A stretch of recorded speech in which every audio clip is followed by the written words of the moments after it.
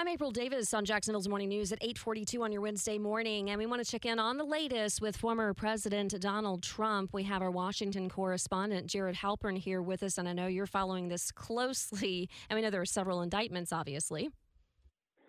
Yeah, and the next thing that we're going to be looking for happens on Friday. There will be arguments in the courthouse here in D.C.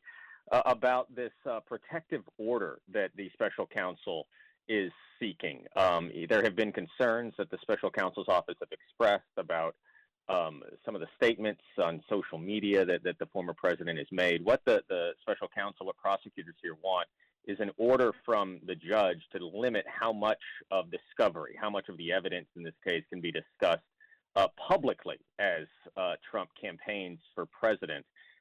In briefs filed by both sides, the defense team, Trump's team, basically made the point that what they're asking for, what the prosecution is asking for, is way too broad and would essentially cut off any sort of free speech that the president has as he campaigns for president, that they're trying to undermine his ability to, campaign and talk about this case and the politics around it.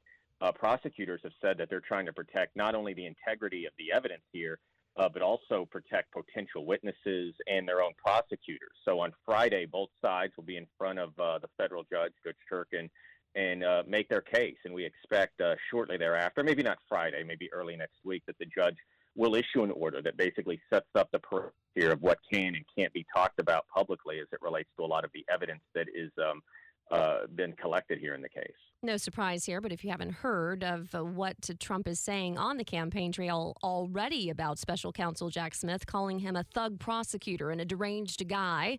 Of course, Trump infamous for going on the attack, and he says he's going to talk about it, whatever actions are taken to try and keep him quiet. So I know you'll be following this closely, Jared Halpern. Thanks for the live report this morning from D.C. as we continue to follow the legal issues with former President Donald Trump.